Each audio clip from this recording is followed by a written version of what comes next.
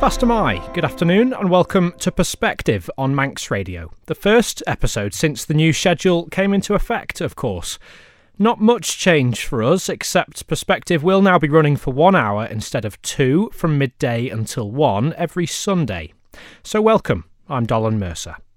Coming up on this week's edition... I come from Scotland, which is quite a high performer when it comes to climate change, but drills for oil and exports oil. Norway's the same, very good environmental performance, but floats on oil. You can say that there's a paradox in there, and I'm not denying it, but both of those actually, in terms of the emissions that they report to the UN, are performing very well. We hear more from the man tasked with hauling us towards carbon neutrality, Professor James Curran. And later... My name is Miguel Cluzo-Nargot. I'm the Director of the Division of Ecological and Earth Sciences of UNESCO and the Secretary of the Man and the Biosphere Programme. We're going to hear from one of the top people at UNESCO's Man and the Biosphere Programme. Thanks for joining us this afternoon. So first, a climate emergency was declared on the Isle of Man in May. In July, Professor James Curran was brought in to lead a team of around 20 working towards a climate change action plan for the island. They were set a 6-month target to construct and present a report on the matter. Roughly halfway through that period, Alex Watton spoke to Professor Curran about the work he and his team are doing. Yeah, you're right. We're halfway through it. It's actually more than that in terms of the immediate workload. I was brought in July, the first week in July, and then we decided to try and take forward the necessary technical work to underpin the climate change action plan with what we've called an analytical team brought from all the departments in government, and we've also tried to meet lots of people externally, and we've had a couple of public events and so on.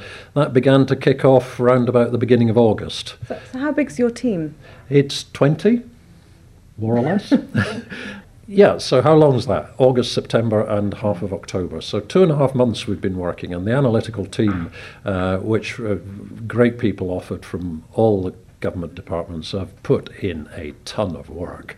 So we're beginning to develop those technical reports, and those I now need to pull together into my kind of personal report that will draw on all of that evidential information and make the recommendation on the action plan to the government.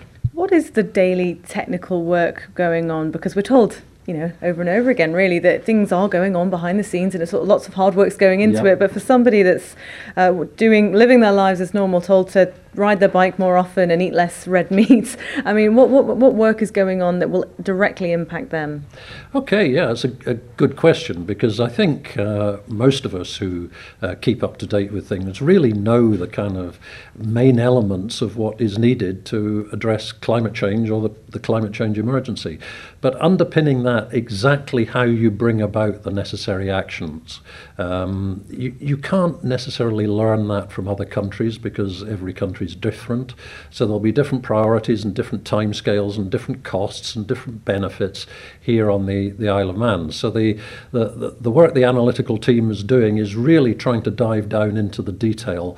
For example, if we, as we will have to, move to alternative vehicles from fossil fuel vehicles, then how do you introduce that? How do you persuade people to start using them? And what sort of infrastructure is needed? So where do you put the charging points? Many people might want them at home, but many people won't have the space or the opportunity to have a charging point for an electric vehicle at home. So where do they go? How do you fit them in? Should that be funded by the public, or can you get a commercial operator to bring in and do that kind of work? Equally, charging points for electric vehicles need to be connected to the electric grid. So is the electric grid there and available, and is it big enough and strong enough to charge up all these vehicles if everyone plugs them in at 6 o'clock in the evening when they stop work? So it's that kind of level of detail. I mean, that is really quite demanding and technical, and I'm not saying we'll get every bit of it right, of course we won't, but we need to look at that and look at the kind of costs and also what new income streams there'll be, because some of this can be done by commercial operators, some will inevitably fall to the public purse.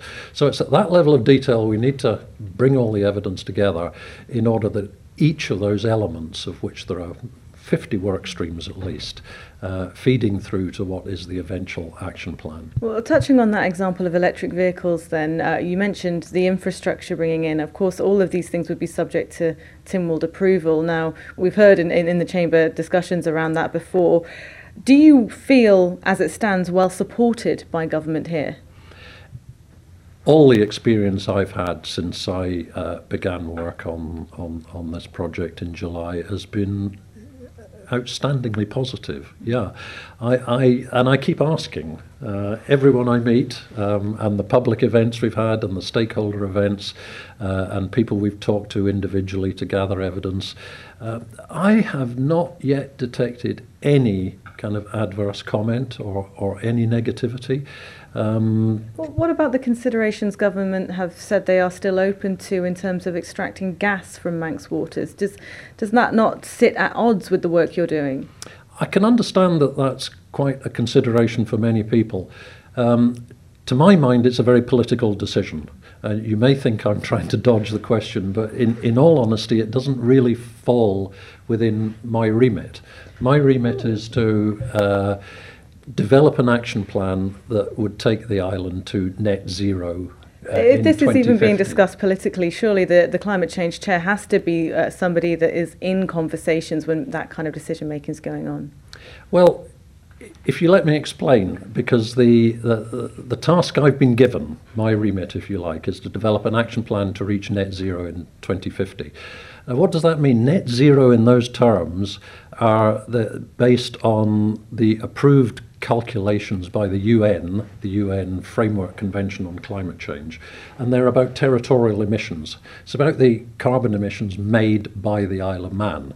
Now, I come from Scotland, which is quite a high performer when it comes to climate change, but drills for oil and exports oil. Norway's the same, very good environmental performance, but floats on oil.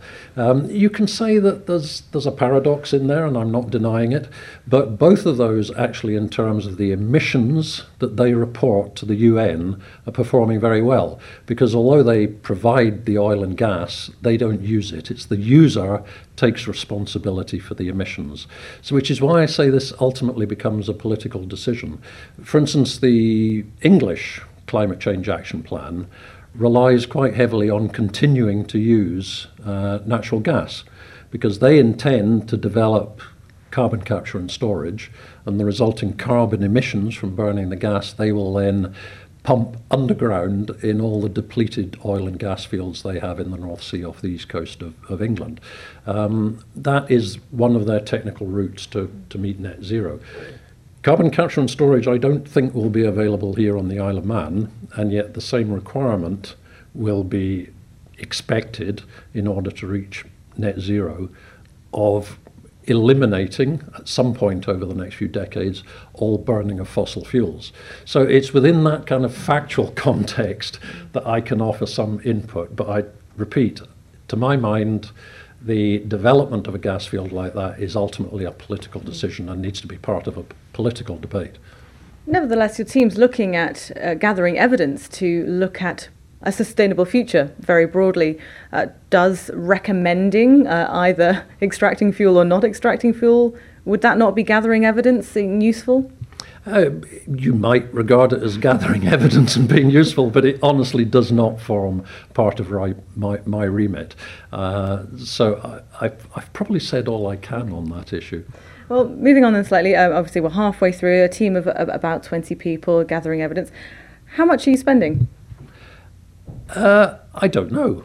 there is a budget, and the people that have formed the analytical team have been lent, if you like, by other government departments, so there's no budget associated with that.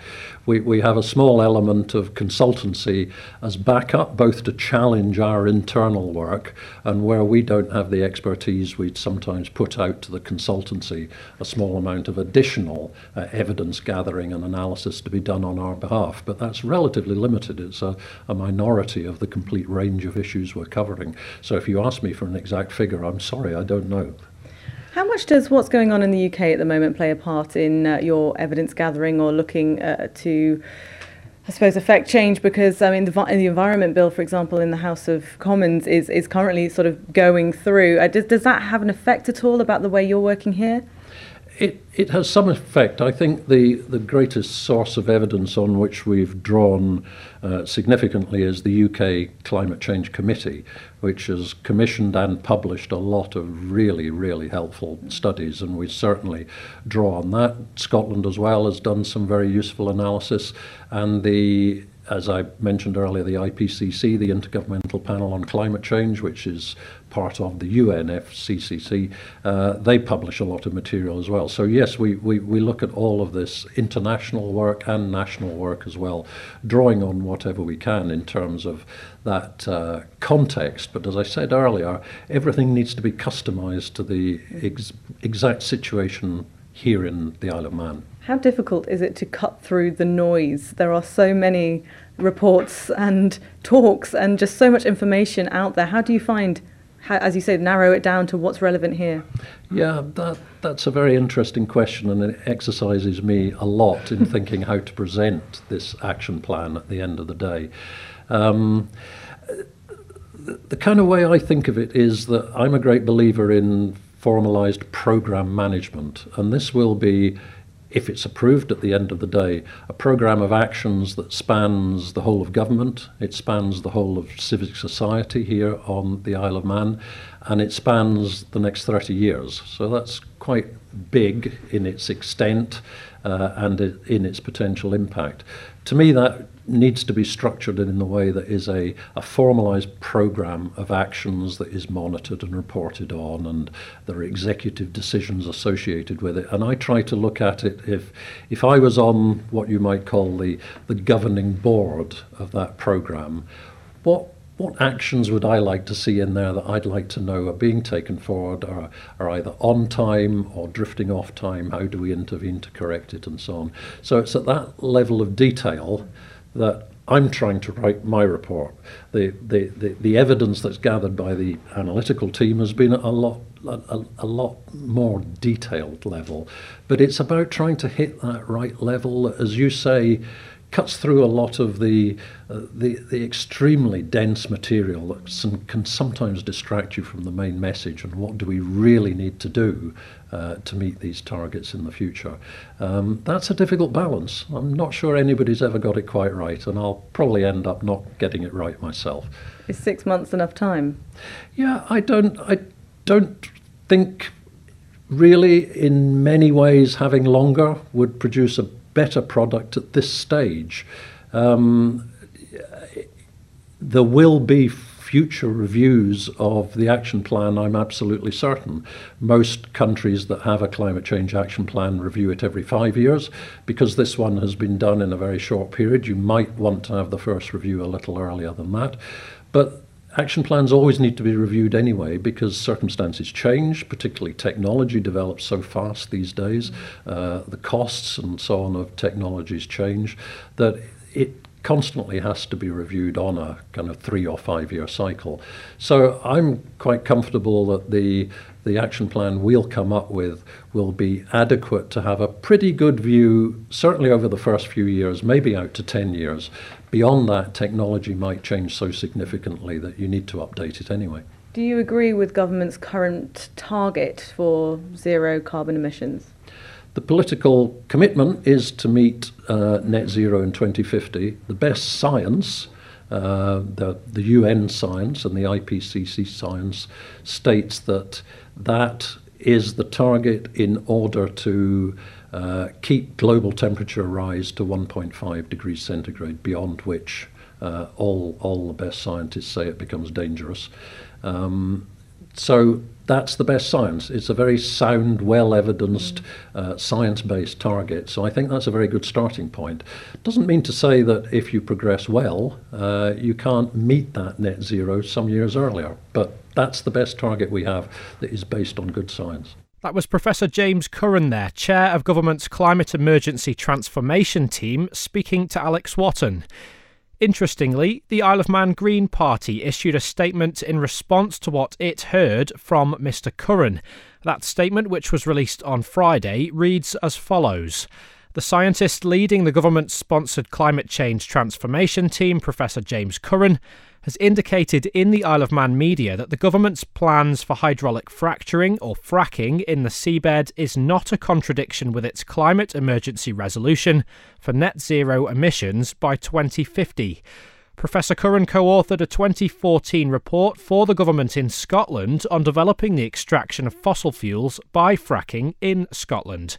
The government's proposal to licence a private company to frack the Biosphere Islands seabed will raise concerns of the risk of tremors that have been witnessed at the fracking sites in Lancashire and of damage to sea life. The proposal to frack would also mean that the government is knowingly giving away control of a gas field that will increase carbon dioxide in the atmosphere, increasing our own sea levels, risking our flood defences and increasing summer droughts. This clearly shows that government is not willing to invest in the renewable energy that our future generations need. Despite this, the government has continued to apply taxpayers' resources in preparing tenders for fiscal and technical matters relating to the fracking that will ultimately cost the taxpayer further in terms of climate mitigation.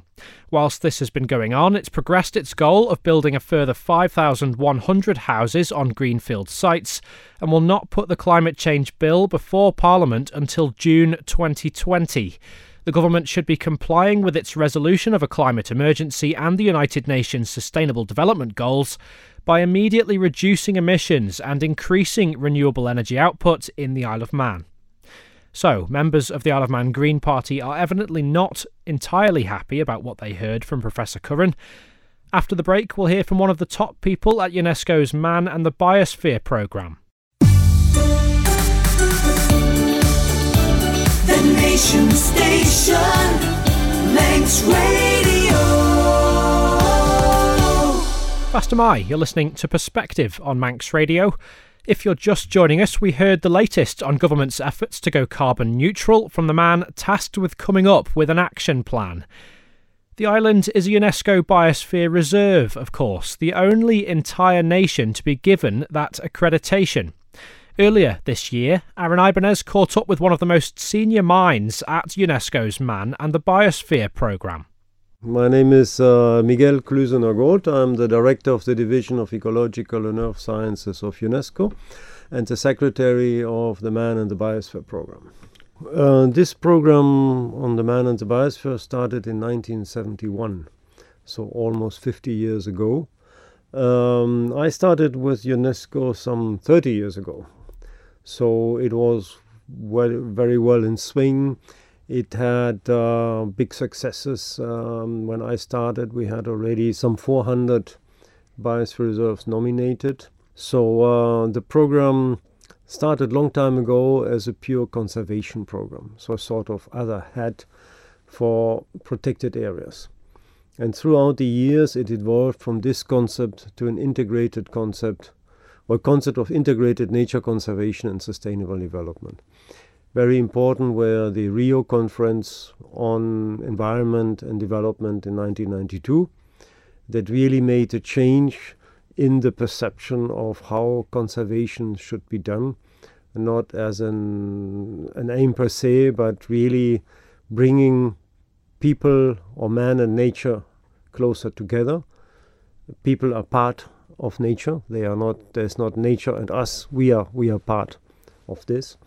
And so the program started really to see how to have some tools and to implement these ideas. And one of these tools is the biosphere reserves that have a core area, a protected area, protected by national law. not by any UN or UNESCO law, because it doesn't exist.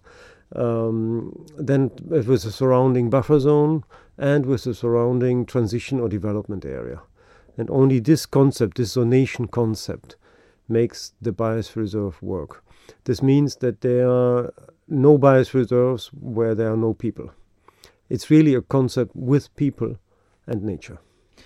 Are we currently at a time where there is a greater responsibility for biosphere reserves, given a sort of heightened pressure in the natural world at the moment that we're experiencing? Well, we experience a lot of changes in the world. You heard certainly a lot about climate change, about biodiversity loss, species loss. We had recently in UNESCO the 7th IPBES meeting, this International Platform for Biodiversity and Ecosystem Services. And they make a big report on the status of biodiversity in the earth. And the main outcome was that maybe in the next 10 years it is possible that we lose some 1 million species on earth. It's a possibility. And of course, the countries are asked, what are you doing? What is your work on that? Do you have more protected areas, for example? Do you have more concepts of integrating protected areas with development areas? So, because biodiversity does not only exist in the protected areas, also in agricultural land, there's a lot of biodiversity. When you see, for example, here in the Isle of Man, the farmland is the fields are surrounded by hedges. In these hedges, you have an enormous variety, a richness of biodiversity. So keeping that is keeping also in agriculturally used land biodiversity. You have it in the city. You have it in the areas surrounding the cities, the peri-urban areas. Only talking about terrestrial biodiversity. You have the marine biodiversity.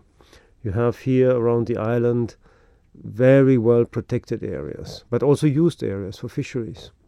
So it's a way also to see in your territorial waters how to manage this best. What are the best fishing practices? That you keep, of course, your fishing capacity, income also, of course, but also protect biodiversity in the waters, the deep waters, but also on the coastal lines. So, you heard about climate change, raising temperatures, raising sea level. We don't really know where all this will go to. We know that changes happen.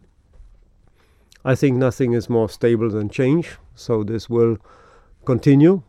We have to monitor that. We have to see what are the changes, what are the impacts. And again, I think biosphere reserves is an excellent tool to monitor that and to see in some given areas around the world what happens, and then make some provisions, have some ideas, what could be done, explain to the people living in that area what's happening, what they can do, but also explain and maybe motivate the responsible people, the politicians, what could be the measures to mitigate this impact.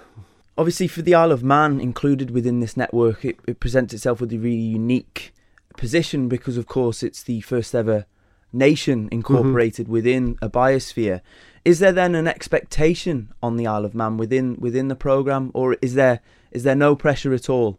Is it purely sort of as an observatory point of view? Well, just let me explain some statistics, some figures. We had 2 weeks ago the International Coordination Council of the Man the Biosphere Program, and they decide about the politics of the program. It's not us, UNESCO is the secretariat. So they incorporate new sites, and right now in the network we have 701 sites in 124 countries of the world, including 21 trans-boundary biosphere reserves. This is also very important. There's also a political part into that. Many of these sites are coastal sites or island sites, part of islands or entire islands like Isle of Man. And when I say island, it's not only the terrestrial island, it's also the marine part. And this is very important. because whatever we do on the land, it will have an impact on the sea. So being part of this network is, of course, a sort of moral contract with UN, because we are a UN agency. And so if a government thinks that this concept is good, it's a moral contract that they have with UN to have a good protection of the protected areas, to see have an environmentally friendly development, but also an economically viable development.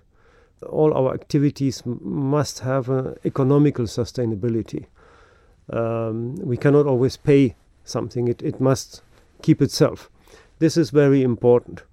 So a biosphere reserve is not a new set of restrictions for the people. The restrictions that exist already have been established. It's a way of thinking, it's a way of managing a society without new restrictions, but having more consciousness, what is really environmentally friendly. For example, using, let's say, more biological agriculture. This increases the value of the products. This hopefully takes out a lot of use of pesticides, so increases the quality of food, which may eventually also increase the income. It is also a management of the areas. Where do you have your construction areas, where you have your protected areas, where you have a sort of buffer zone.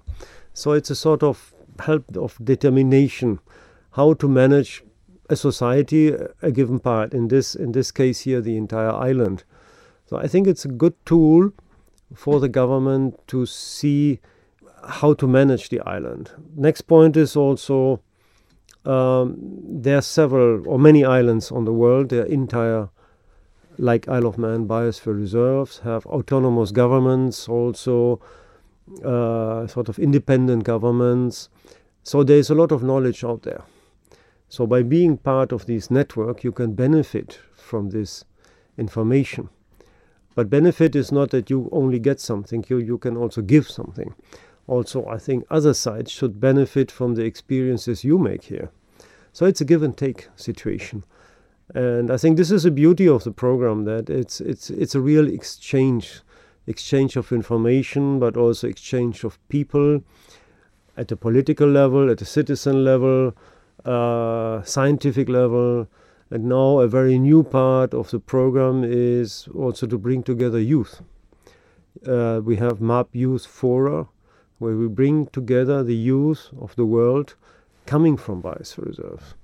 This is relatively new, but I think it's a very prominent part for the future.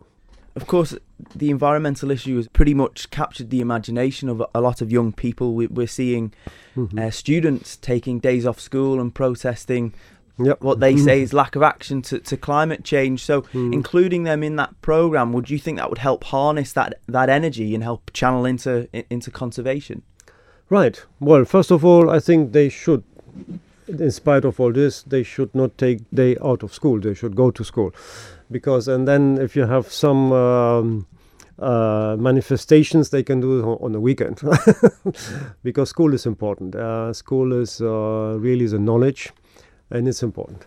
Also, you can do this in the school. You can, for example, discuss with your teachers. You can discuss with your classmates. It's a community work. It's very important that they really take knowledge about what's going on and get engaged. I think the term is really get engaged. One can get engaged in very different ways. Be elected as a political member of the House of Keys, or you can get engaged in NGOs, or you can have some citizens' initiatives, but you simply can also participate in, well, our children, for example, did that in activities like cleaning a forest, cleaning a beach, or helping society by providing some voluntary work. And I think this is important to get consciousness in which world we are living. What can we do? How can we all together better manage the society? Changing habits, for example, avoid the use of single-use plastics.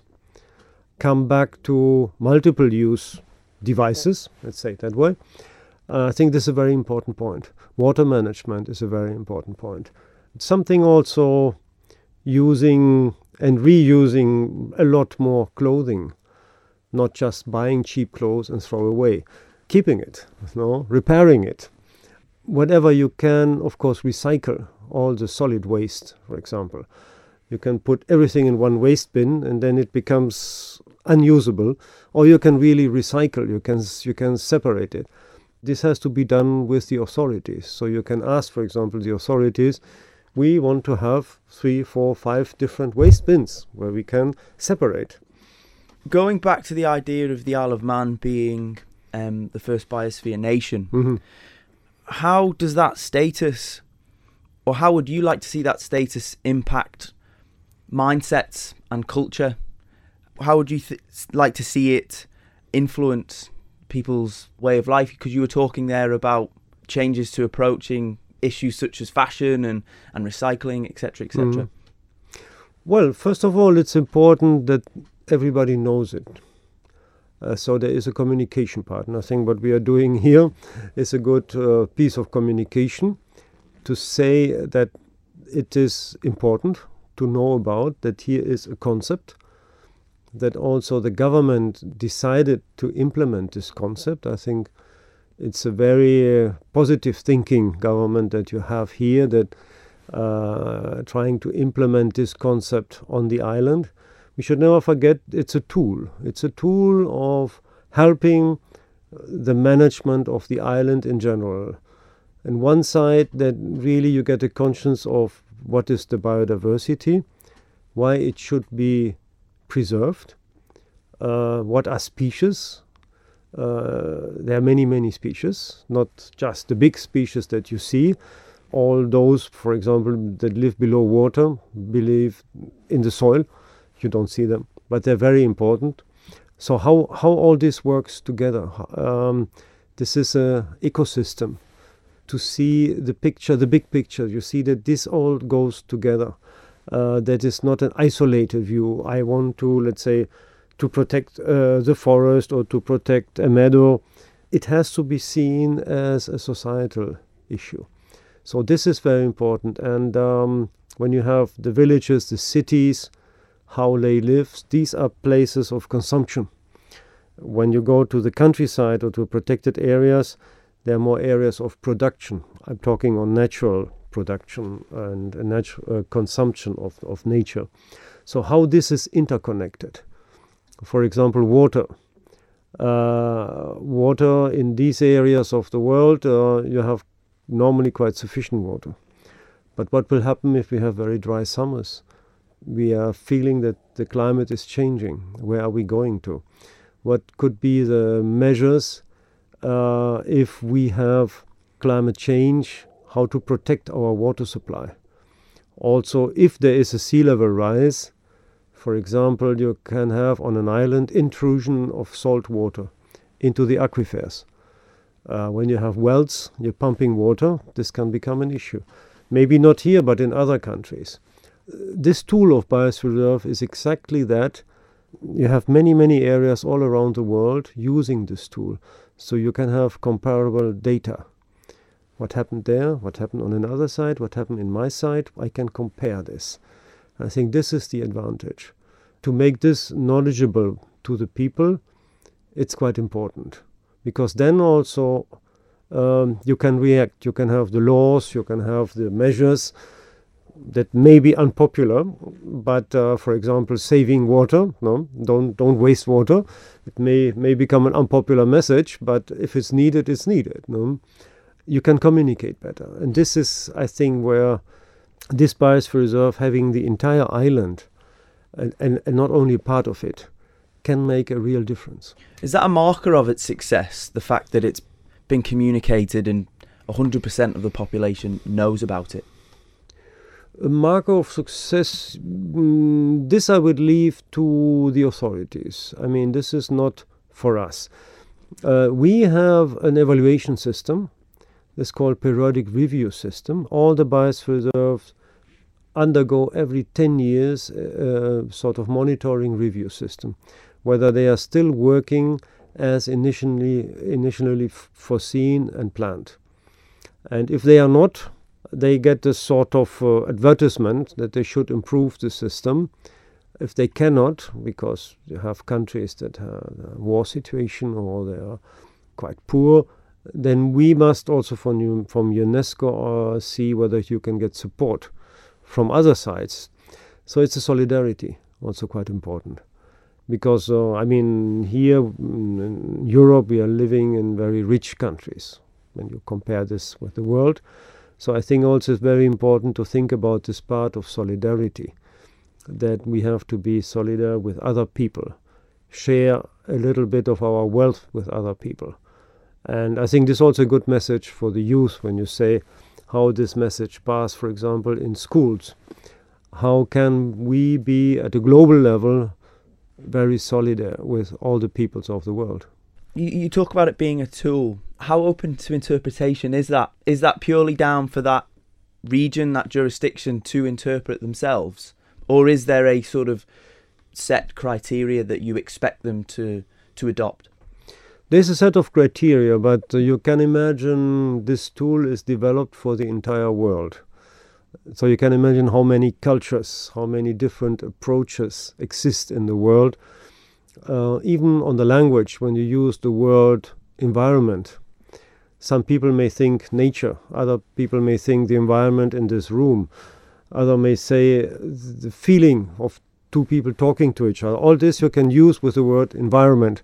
I found it very interesting before when you referred to production in a natural way, but because usually when you refer to production on the land, we're referring to food production rather than nature being produced. I thought that was quite an interesting interpretation. Nature produces a lot of goods for us. Let's just see the bees. Without bees, we would have hardly no fruits. And bees we think they are just there. But in some parts, they are very threatened.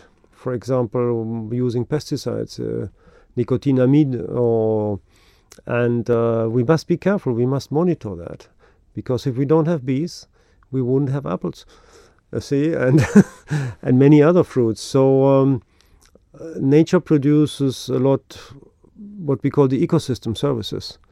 Capturing of water in forests, keeping the water in the soil through the rooting system, and then feeding the rivers.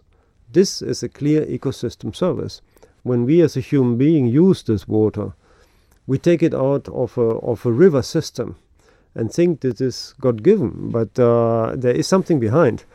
And we have to protect this behind in order to have this water, for example. Fresh air. Maybe here on the island you have very good fresh air, but in other areas, big cities surrounding forests, it's humidifying the air. It's really improving the quality of life. So a part of this ecosystem is improving your quality of life in an urban system. So if you want, for example, to expand the city, and you don't have green areas, green spaces, the cities may become unlivable. You have in some big cities in Latin America, I know, for example, a sort of heat islands that produce their own microclimate and sometimes their own thunderstorms in the city. You see, because the city has become so big. So when you try to avoid this and you have green spaces around or in the city, this is an ecosystem service. But we must be aware that this exists. We must also be aware of everything tourism and leisure.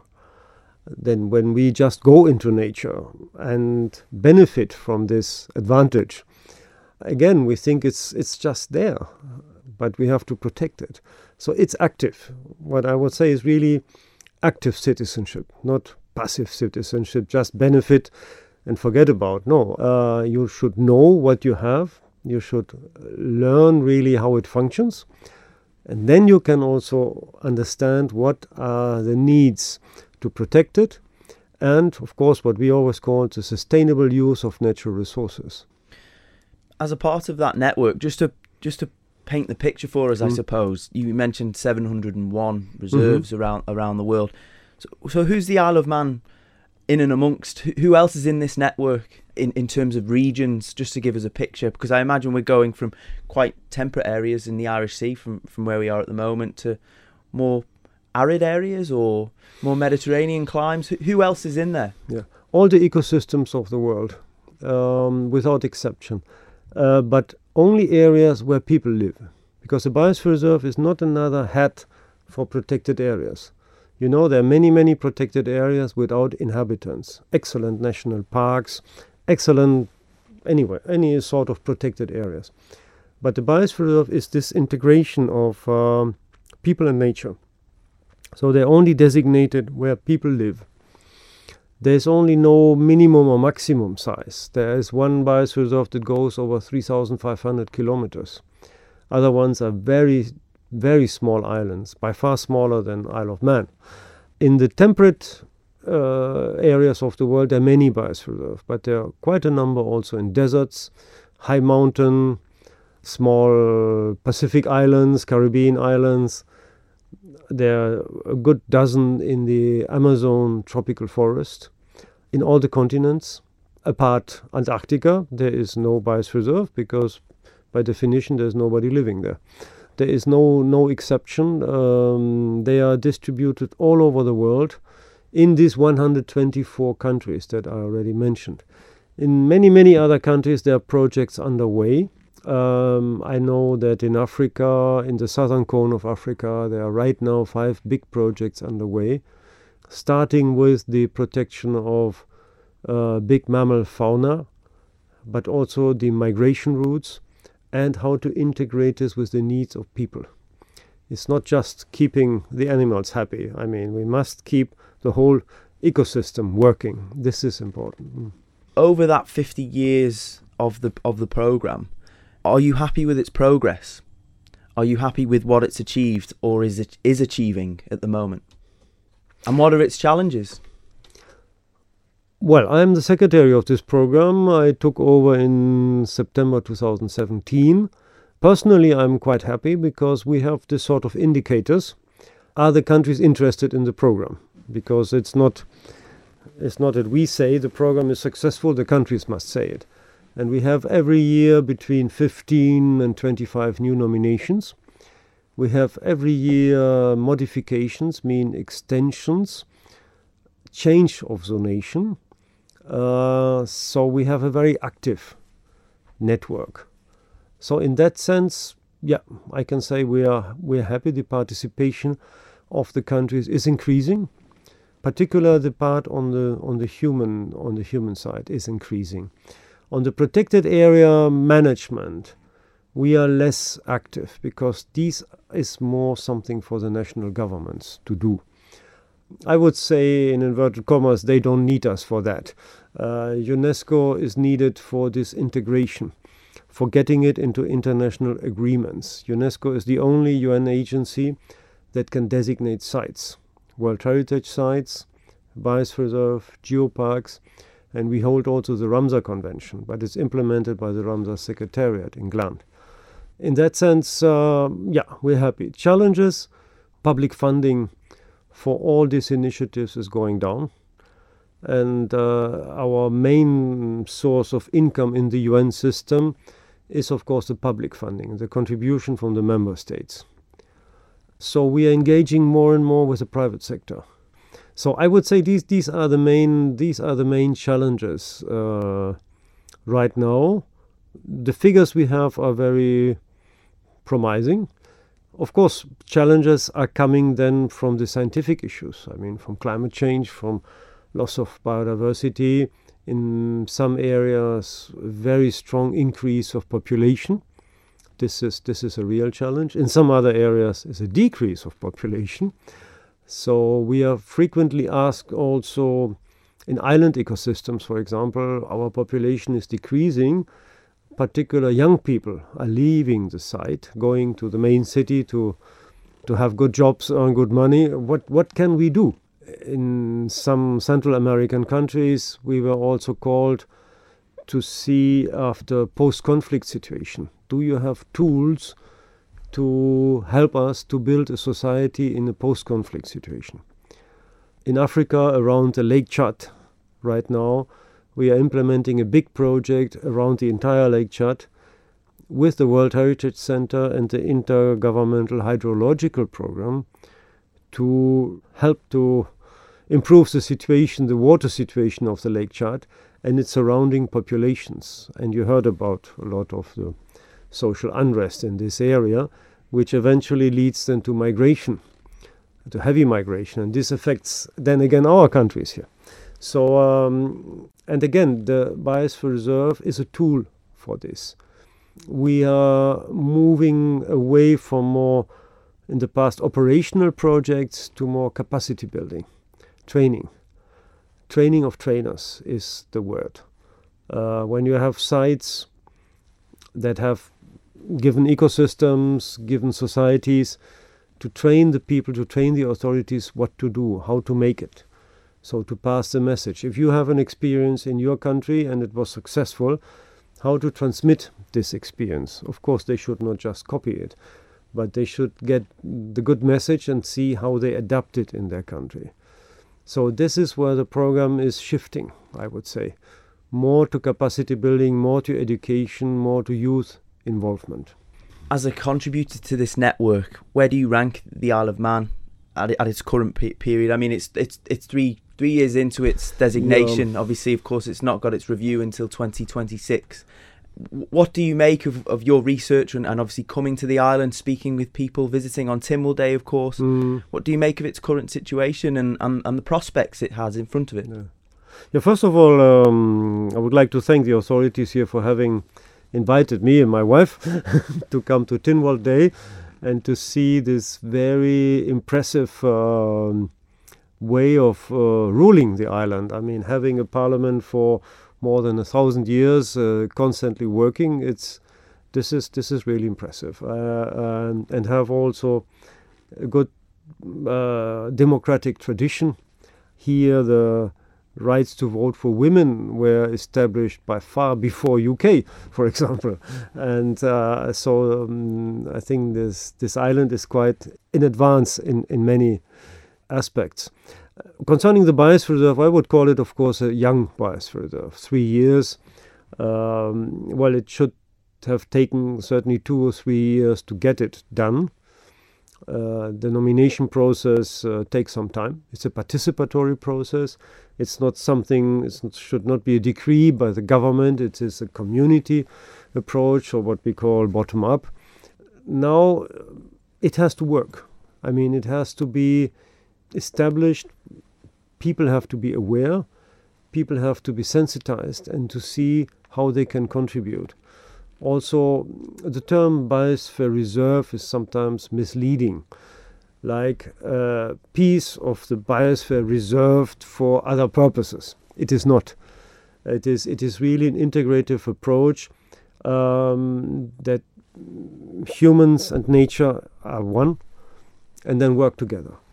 So I would give some time here to see how, with the civil society, with the government, but also with the visitors that are coming, and you get a lot of visitors, how this works all together, how you get really an agreement, how you get a better living together, how to use best this tool. Give it some time. Try to establish contacts. Another network is a World Network of Island and Coastal Biosphere Reserve, where the Isle of Man has also become a member now and participating in these exchanges because these are really similar ecosystems. And when you have an island biosphere reserve here or in the Mediterranean or in the Indian Ocean or in the Pacific, your problems are quite similar. Your weather conditions may be different and your ecosystem condition different, but in a way how an island society works is very similar. So you can, let's say, narrow down your way of cooperation because there's a sort of common mindset. This makes life easier. When you're having a problem and you're looking for a solution, you could immediately ask 5 or 10 people from similar situations, say, hey, how have you done that? And you may get some good advice. This is what is really a network doing. But also you feed the network. You give some advice back. You say, but we have done this and that, so you may wish to use that. Just a little example, energy. Energy is on an island an issue. How to generate energy, electricity. Wind energy generated by water if you have, or fossil fuels. But with wind energy, for example, you could create a sort of sustainable transport system with electricity. Car sharing. Does any individual have his own car? Is this needed? Or can you not have car pools where you have a car sharing? When you don't need a car every day, do you need really your own car? Or if you hire a car for 1 hour or for 1 day, would this not be sufficient? But this is, of course, something that you cannot do individually. This is a societal way of and thing. It's not something that can happen overnight either. It's a cultural shift that I suppose will take time. Also, the way how you drive electric car is different from driving an atomic car. No, so in this sense, there are many innovations coming. I know from some islands in the Mediterranean they're particularly working on that, saying from sustainable energy to sustainable transport, coming to sustainable tourism, and this is a concept, very new. But as you say, this doesn't come overnight. I mean, there you need really some time. You need also to bring together technologies from different countries, different angles. Technology is evolving, is moving forward. When you see the old batteries with copper and lead, and today you have totally other possibilities of storing energy, by far more efficient. And I think we are not at the end of the story. We are just beginning this story. And again, the biosphere reserve could be in this system just the tool to bring this together and to see how to get the best ideas out, but under a given concept, not just a loose idea. You have a concept, you have the zonation, for example, and you have also the involvement of the different stakeholders. And this is, I think, the most important point. That was Miguel Klusener-Goetz there, the Director of the Division of Ecological and Earth Sciences of UNESCO, and the Secretary of the Man and the Biosphere Programme. He was speaking to Aaron Ibanez. You've been listening to Perspective on Manx Radio. Thanks for listening. Take care.